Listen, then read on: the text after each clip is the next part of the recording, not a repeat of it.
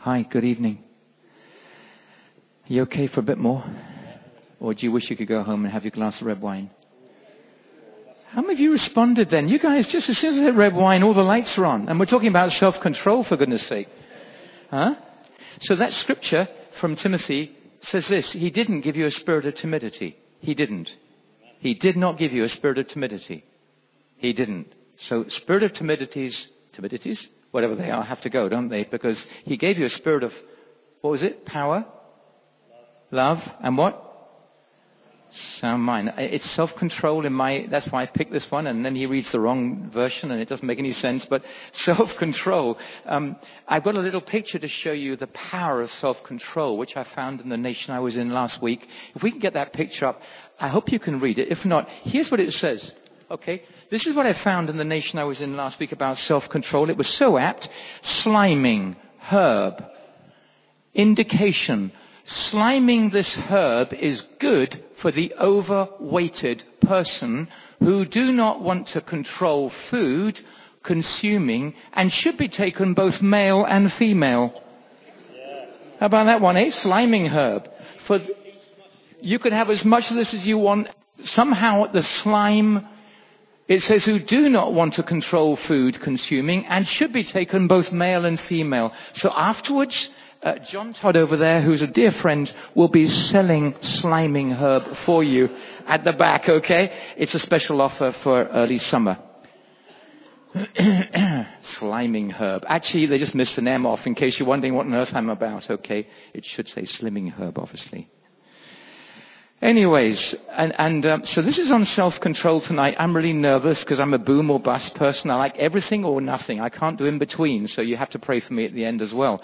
Like, it isn't really fair when you walk in this particular church that they start offering you chocolates. Could you put your hand up if you're responsible for that tonight, please? You were offering chocolates. Who are you? Where are you? Mary? No. Two ladies were offering chocolates at the doorway. Thank you. Do you remember my self-control? Do you remember what I said? I said, and then I said, what? No. I said, no. Didn't I do that? Is that right? I did. I almost. Anyway, I didn't say get behind me, Satan, in case the girl rang out screaming.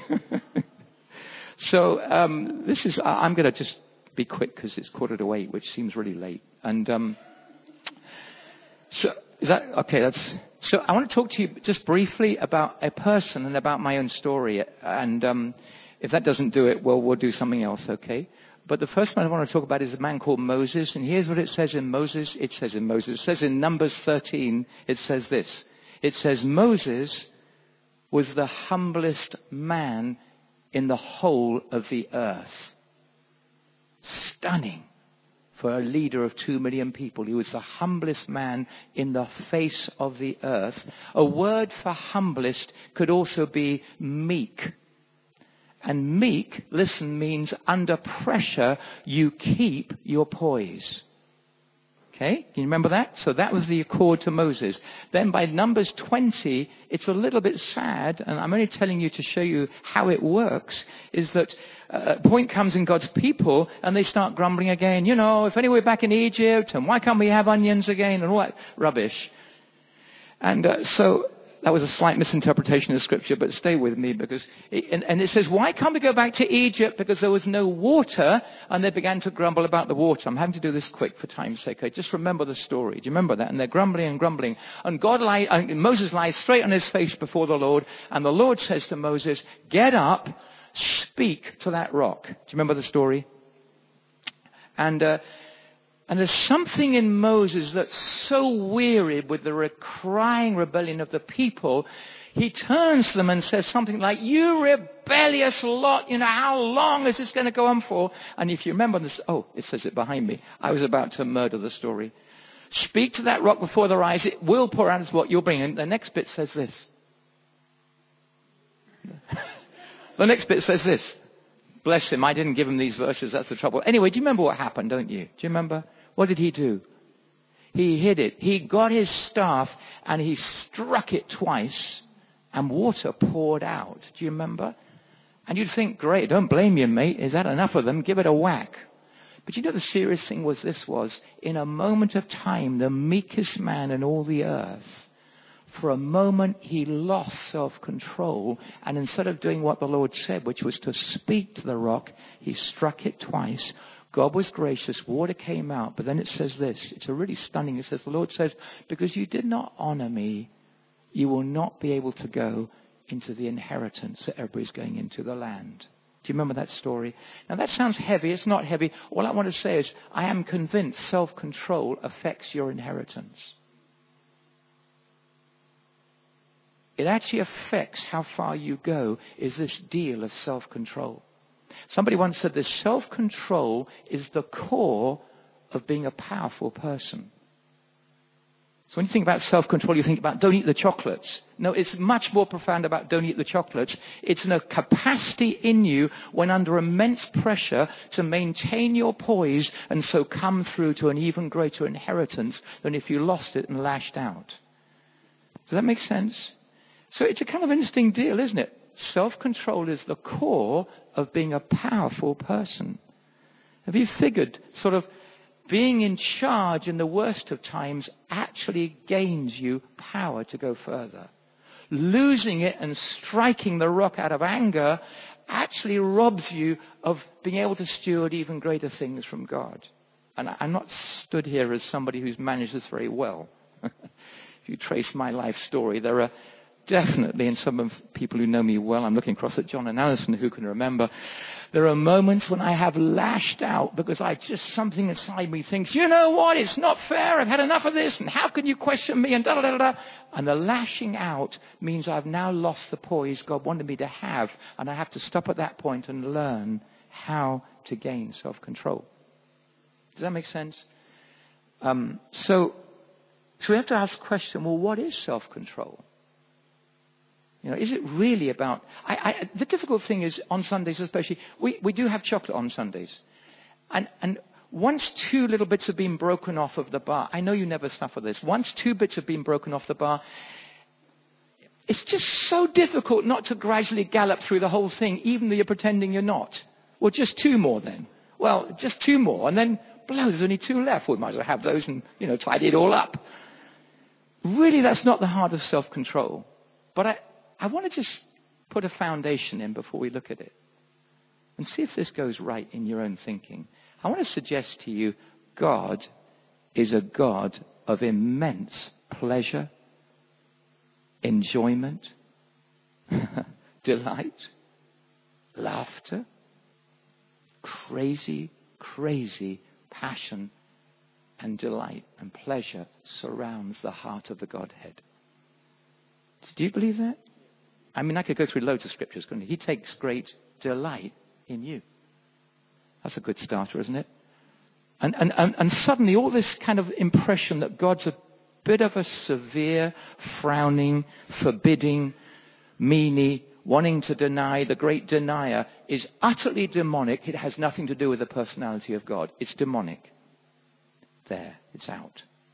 That impression of God as the great denier, the great sort of frowning, when will you jolly well control yourself, is nothing to do with what we're talking about tonight. God is the God of pleasure. Thank you, bless you. Could we get that Psalm up, 16? Here's a psalm just to quickly prove it. Look at it. You make known to me the path of life. You fill me with joy in your presence. And what? Eternal pleasures at your right hand. You all look really serious tonight. I'm trying to, just stay with me. Eternal pleasures at your right hand. This Father of pleasures and joy and delight, who is not a meanie, the closer you get to him, the more he pours out eternal pleasures, both now and forever. Can I just make it really clear? We are not going to sit on clouds striking harps for a zillion years. I'm sorry for the musicians here. Do you understand? There are eternal pleasures from the Father of all pleasure because we're made in his image, aren't we? And the more we get to be like him, the more pleasure and enjoyment we're meant to have. Jesus came saying, I've come to give you life. The enemy comes to steal. Did you understand? I'm trying to put a foundation in without which self-control sounds like, yeah, I really need to try and curb my chocolate eating. I don't know why I'm talking about chocolate, but do you understand? He is the God of delight and pleasure. And the devil lies and said, no, he's the frowning denier. And so if he's like that, self-control must mean something profound, which I suggest to you this is. It's more about managing my appetites and my relationships in such a way, listen if you can, that the pleasures this world offers don't get a grip on me, and instead I start to taste the eternal pleasures he wants me to have. How many of you figure his eternal pleasures are 1,000,000 times better than the pleasures this world offers? So this is not deny yourself. No, this is don't go too far into that zone, because the worldly pleasures, if they get a grip on you, will prison you, because he never wants you to taste the eternal pleasures of true Father. Do you understand? So here we are, where we're trying to actually, self-control is more managing the appetites he's given us in such a way I have a poise, and my relationships in such a way that I don't lose it and lash out, because then I discover, and I'll illustrate it, pleasures that he really, really has for us. Don't you think God wants a happy people? Seriously, don't you think? Some think, man, we're serious, aren't we? No, please, I understand there are serious things at stake, but sometimes he's a dad who'd like a happy people. And he'd like us to taste things that, frankly, are a zillion times better than what the world's offering. And self-control is the means to that. I'll illustrate it, because he doesn't want us odd, does he? You meant to say no at this point. He really doesn't want us odd, or aesthetic, and, I've got self-control and I'm very holy and self-righteous and I fast 3 times a week and you can see that by my hollow cheeks. I mean, that's just terrible rubbish, isn't it? Isn't it? Yeah, okay, thank you. I'm winning you. He doesn't want oddness. He wants thriving children of heaven who look a little bit like him. And so all our appetites, let's talk about appetites, shall we? Money? Sex? Oh, goodness. What else is there? Food? Sorry. I had a blank then. Oh dear. Why is it when you say sex, everybody go, like money, sex, food, drink, shopping, IT, television, yes, power. Come on, go with me. Career, screens, relationships. They're all appetites he's actually given us, not to be kind of like, try and squash them up as small as possible so that I can get close to him, is rubbish. No, he gave us the appetites. They're a gift from him because we're like him. He just wants us to learn how to manage them. And then we get the very best out of that poise, because at his right hand are eternal pleasures. Now, we could spend a whole deal talking about some of those areas, couldn't we? Shouldn't we sometimes? Shouldn't we talk about sex and money and sex and food? And shouldn't we? Otherwise, we get really confused and then ask questions about, how do I handle these appetites? How do you do that? I'll tell you a story. This is a bit personal, but anyway. So when I was a teenager, I was at boarding school. How many went to boarding school here? Okay, I'll be praying powerfully afterwards. I went to boarding school, and honestly, it's a long story. I won't go into it, but it really profoundly messed me up that I went to boarding school from 8 years onwards. It really, really messed me up profoundly. I'm not hitting at boarding schools. It just did for me, okay? Really messed me up. My parents were abroad. I think I just felt absolutely bereft. And somewhere around 14 to 15, I began to go after chapel on Sundays to a secret pub in Cheltenham with some mates. And we began to consume fairly large amounts of beer. It was very cheap beer. You look shocked. You're Anglicans, for crying out loud. We're okay, all right? Just stay with me. So we did, and I'm really serious. And I began a life of drinking a lot of alcohol as a teenager. And by my 19, 20 university, I was just getting absolutely drunk. Often. And it was part of my life by now because it was a comfort. Because how many of you know we often get into that stuff as a comfort, not because we're bad people. And so, I'm nervous telling you the story. Never mind. I'm in it now. I've got to go through, haven't I? There's no way out. But let me tell you what happened. I then became a Christian at 22, 23, really powerfully met Jesus, and he forgave my sin. And I began a new journey, and I'm a new creature. But I'll tell you what, I carried the alcohol into my journey. I didn't carry it by getting drunk. I carried it by needing it along the way quite a lot. And it had a part in my life. I wouldn't go into it. I didn't get drunk. But I knew deep inside, I have a dependency on this, that I really like it and want it and need it at certain times. And it was always there. I got into church leadership. Honestly, my wife decided, I don't remember you drinking heavily. I never did. But it still, I knew, had a grip inside me. Can you understand? I'm not against alcohol. Do you understand? It just had a grip. I'm after a grip tonight on any of us to break it and loose us to be able to feel we're in charge again rather than something having a growing sway over me. And so I honestly, for years and years and years and years, I would look forward to alcohol and lean into it at certain times to comfort certain degrees of pain that was still going on in my life. And when that went on, sometimes I could control it. Sometimes I went a little bit over the edge, had an extra glass. Some occasions I just knew. But I'll tell you what I knew. When I went too far, I would lose fellowship with the Holy Spirit. There are pleasures way better than some pleasures we think are worth it. Did you understand? The pleasure of being in fellowship with him is... Anyways, about 6 years ago, 7. I want to make it sound longer. It's not that long ago. And my daughter said to me at the tea table, we have these stupid conversations, what should we give up sometimes, just to kind of try and rein some things in a bit. So we were having a conversation about it, and she said, I'm going to give up alcohol for a month. So I said, that's fine, I'll join you. And you know what, the strangest thing, and I was very happy, after about 3 days, I thought, I can't do it.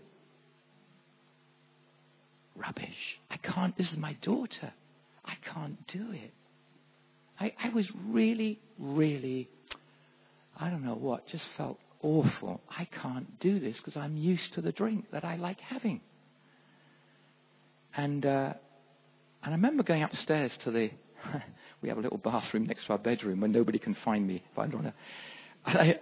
I remember, listen, this is what I did. I remember getting on my knees, and I must have been, what am I now? I must have been, 60 or something.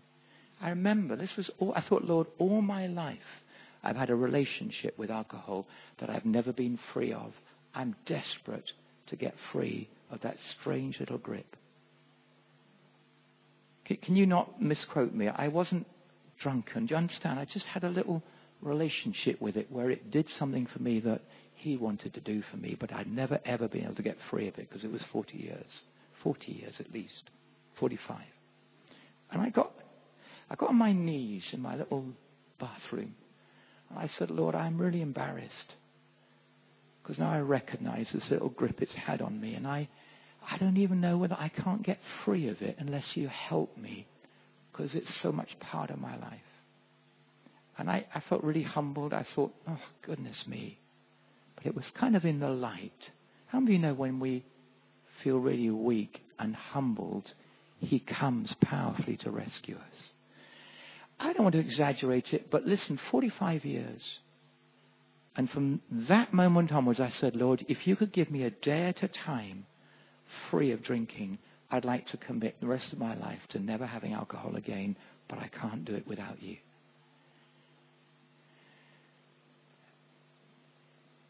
And we did a month. I can't explain to you the weird freedom I began to feel. Like, why do I feel so kind of like back in charge? Do you understand? You will look at me like a complete ragamuffin. Just bear with me, would you? Because I felt in charge again. I felt like, oh my goodness. And I thought, can I have another month, Lord? And I thought, Lord, if I can't do it, you'll have to keep empowering me to say no. And we had weddings coming up, and weddings were my speciality. 3 bottles of wine on the table, and nobody knows. Let's just go for it. But certain moments are always for me represented when I would drink. And I said, Lord, can I have another month? And we'd do a day and then another week. And there's this weird sense of freedom began to come. And I thought, could it be that I'd have the longing of my heart? There's a different pleasure than the pleasure this is doing for me. Because how many of you know when it's the pleasure of the world, it has a sting in it? You feel bad afterwards. Do you understand? The appetite's fine, but for me, the appetite was too messed. I needed to get free of it. And long story short, I did a year, and I can't, it was ridiculous, a sense of freedom. I just thought, I feel so good, I'm free. And I'd go to a wedding, I'd think, no, not for me. I don't make a big song and dance about it. I don't mind who drinks what. It's not my issue. It was the issue. This had a grip on me in a way I knew I wasn't free to say no. And I know that sounds weird because self-control is when we can say no but still enjoy enjoy the whatever it is, the food. In this case, it had a grip on me, and I knew I've got to get free of this, and I'll give my whole of my life, no alcohol, for the sake of being free. And that's 6 years ago. Still to this day, I had this weird sense of, why am I so much better off without it? Well, because I can always find fellowship with him, where in the past I would log off for the sake of that pleasure.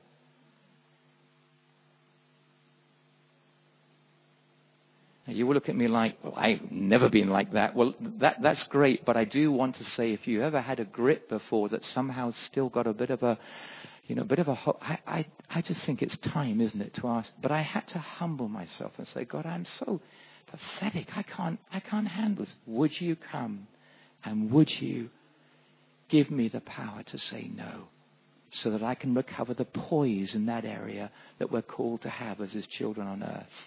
And it really, to this day, I just thank God for it. And if you think I'm a little bit pathetic, I'm sorry, but I thank God for his kindness to lift me out of that particular grip and give me a freedom where never again does there ever, I don't even think about it. I could have a glass of wine. I don't mind, but I just choose not because I'm free. And so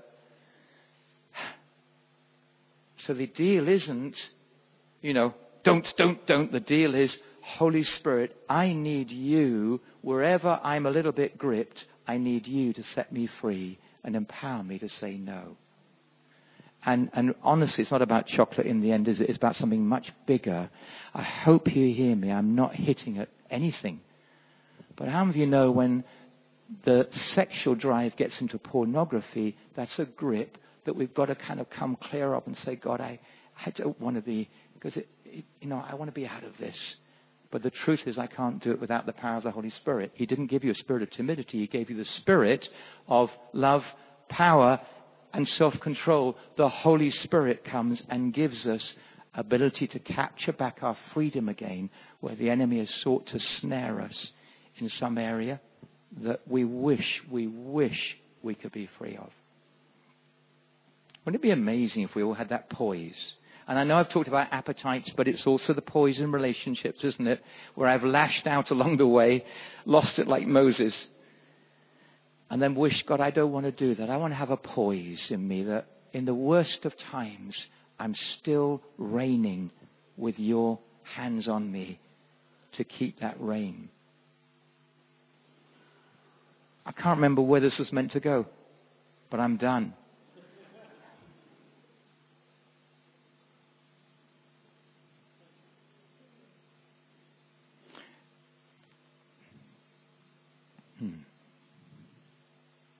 I know I wanted to read. I'm sorry. I've got a scripture. Are you okay? Just one more minute and I'm going to pray.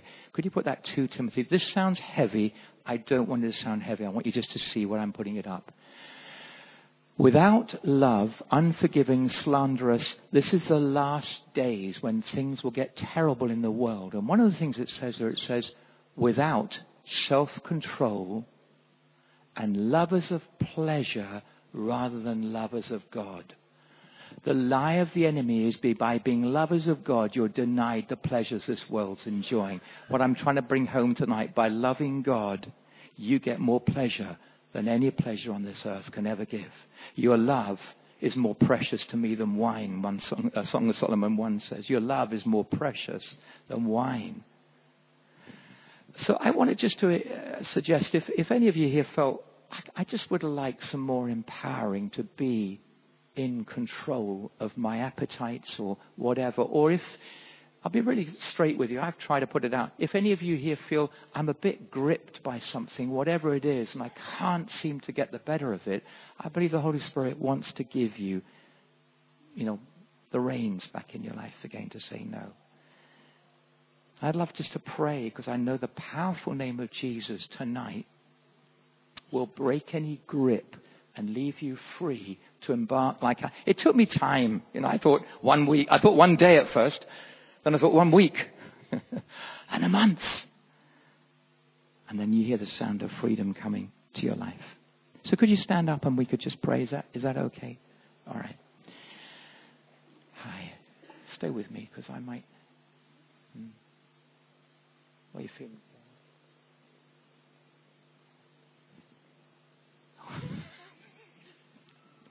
All right. Should we just ask the Holy Spirit just to come and be present with amongst us here? Just why don't you wind down and remember, this Father is a Father of immense joy.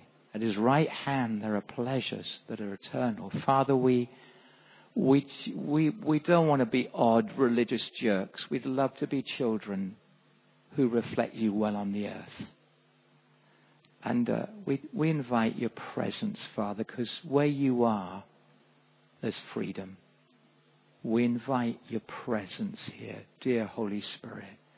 Lord, we invite you to do what you do best, which is to break chains. We invite you to snap yokes of addiction in any way that, amongst our journeys we got snared. We invite you. Now just take a moment and pause and let any heaviness go. Holy Spirit, would you show us if there's any area you want to give us some freedom in tonight? It could just be when you lash out in anger. It's become a habit. When you're under pressure, you lash out. He wants to help you. I know there's kids coming back in, but just stay with me.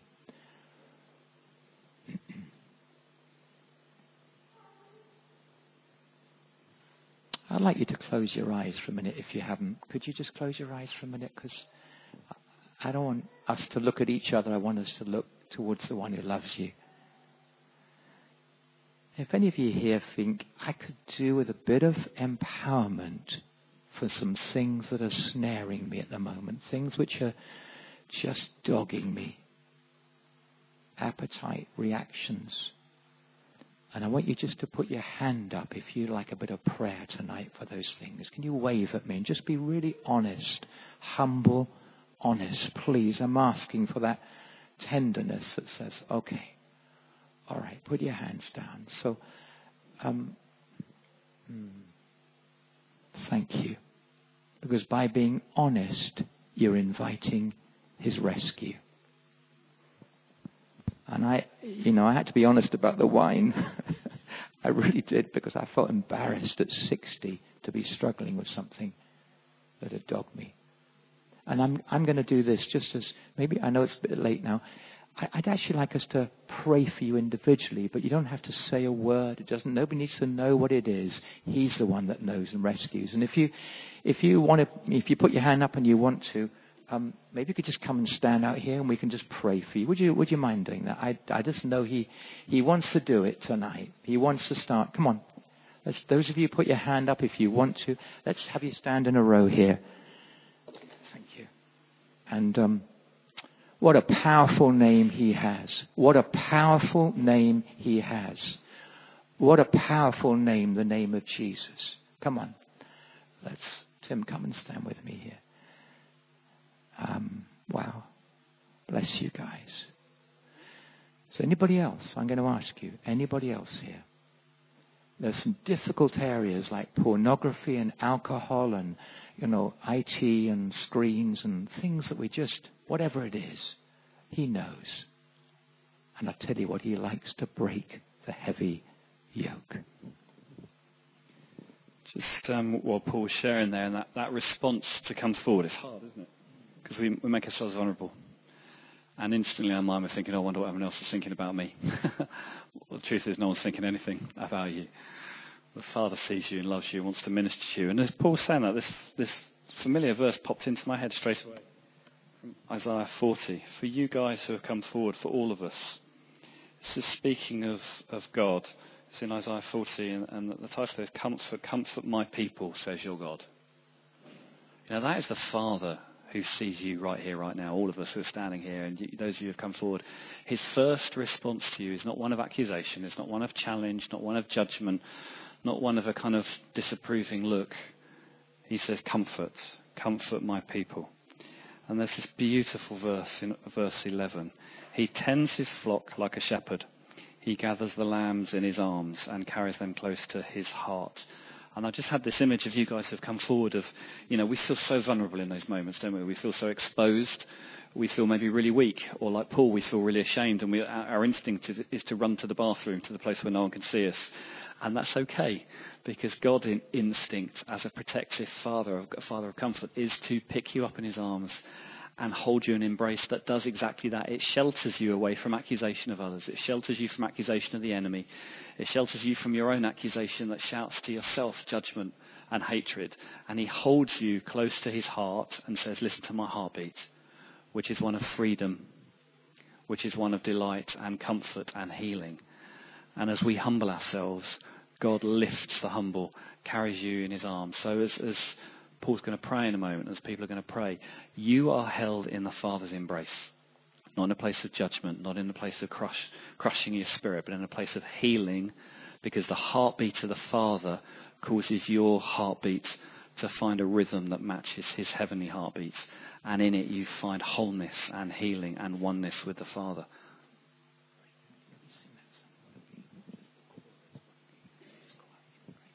So I'm going to ask you, can we all pray in the room here? And if you could say this prayer after me as a doorway for the Holy Spirit to come. So if you just, all of us, to stand with one another here. Father in heaven. Let me hear it again. Father in heaven. I confess to the areas that have held a grip on me. To habits or addictions. And tonight, in Jesus' name, I repent of these things. I don't want them in my life. I want to be free and back in charge. Come and help me, Holy Spirit, with your powerful rescue, so that I can walk into my freedom. In Jesus' name. Amen.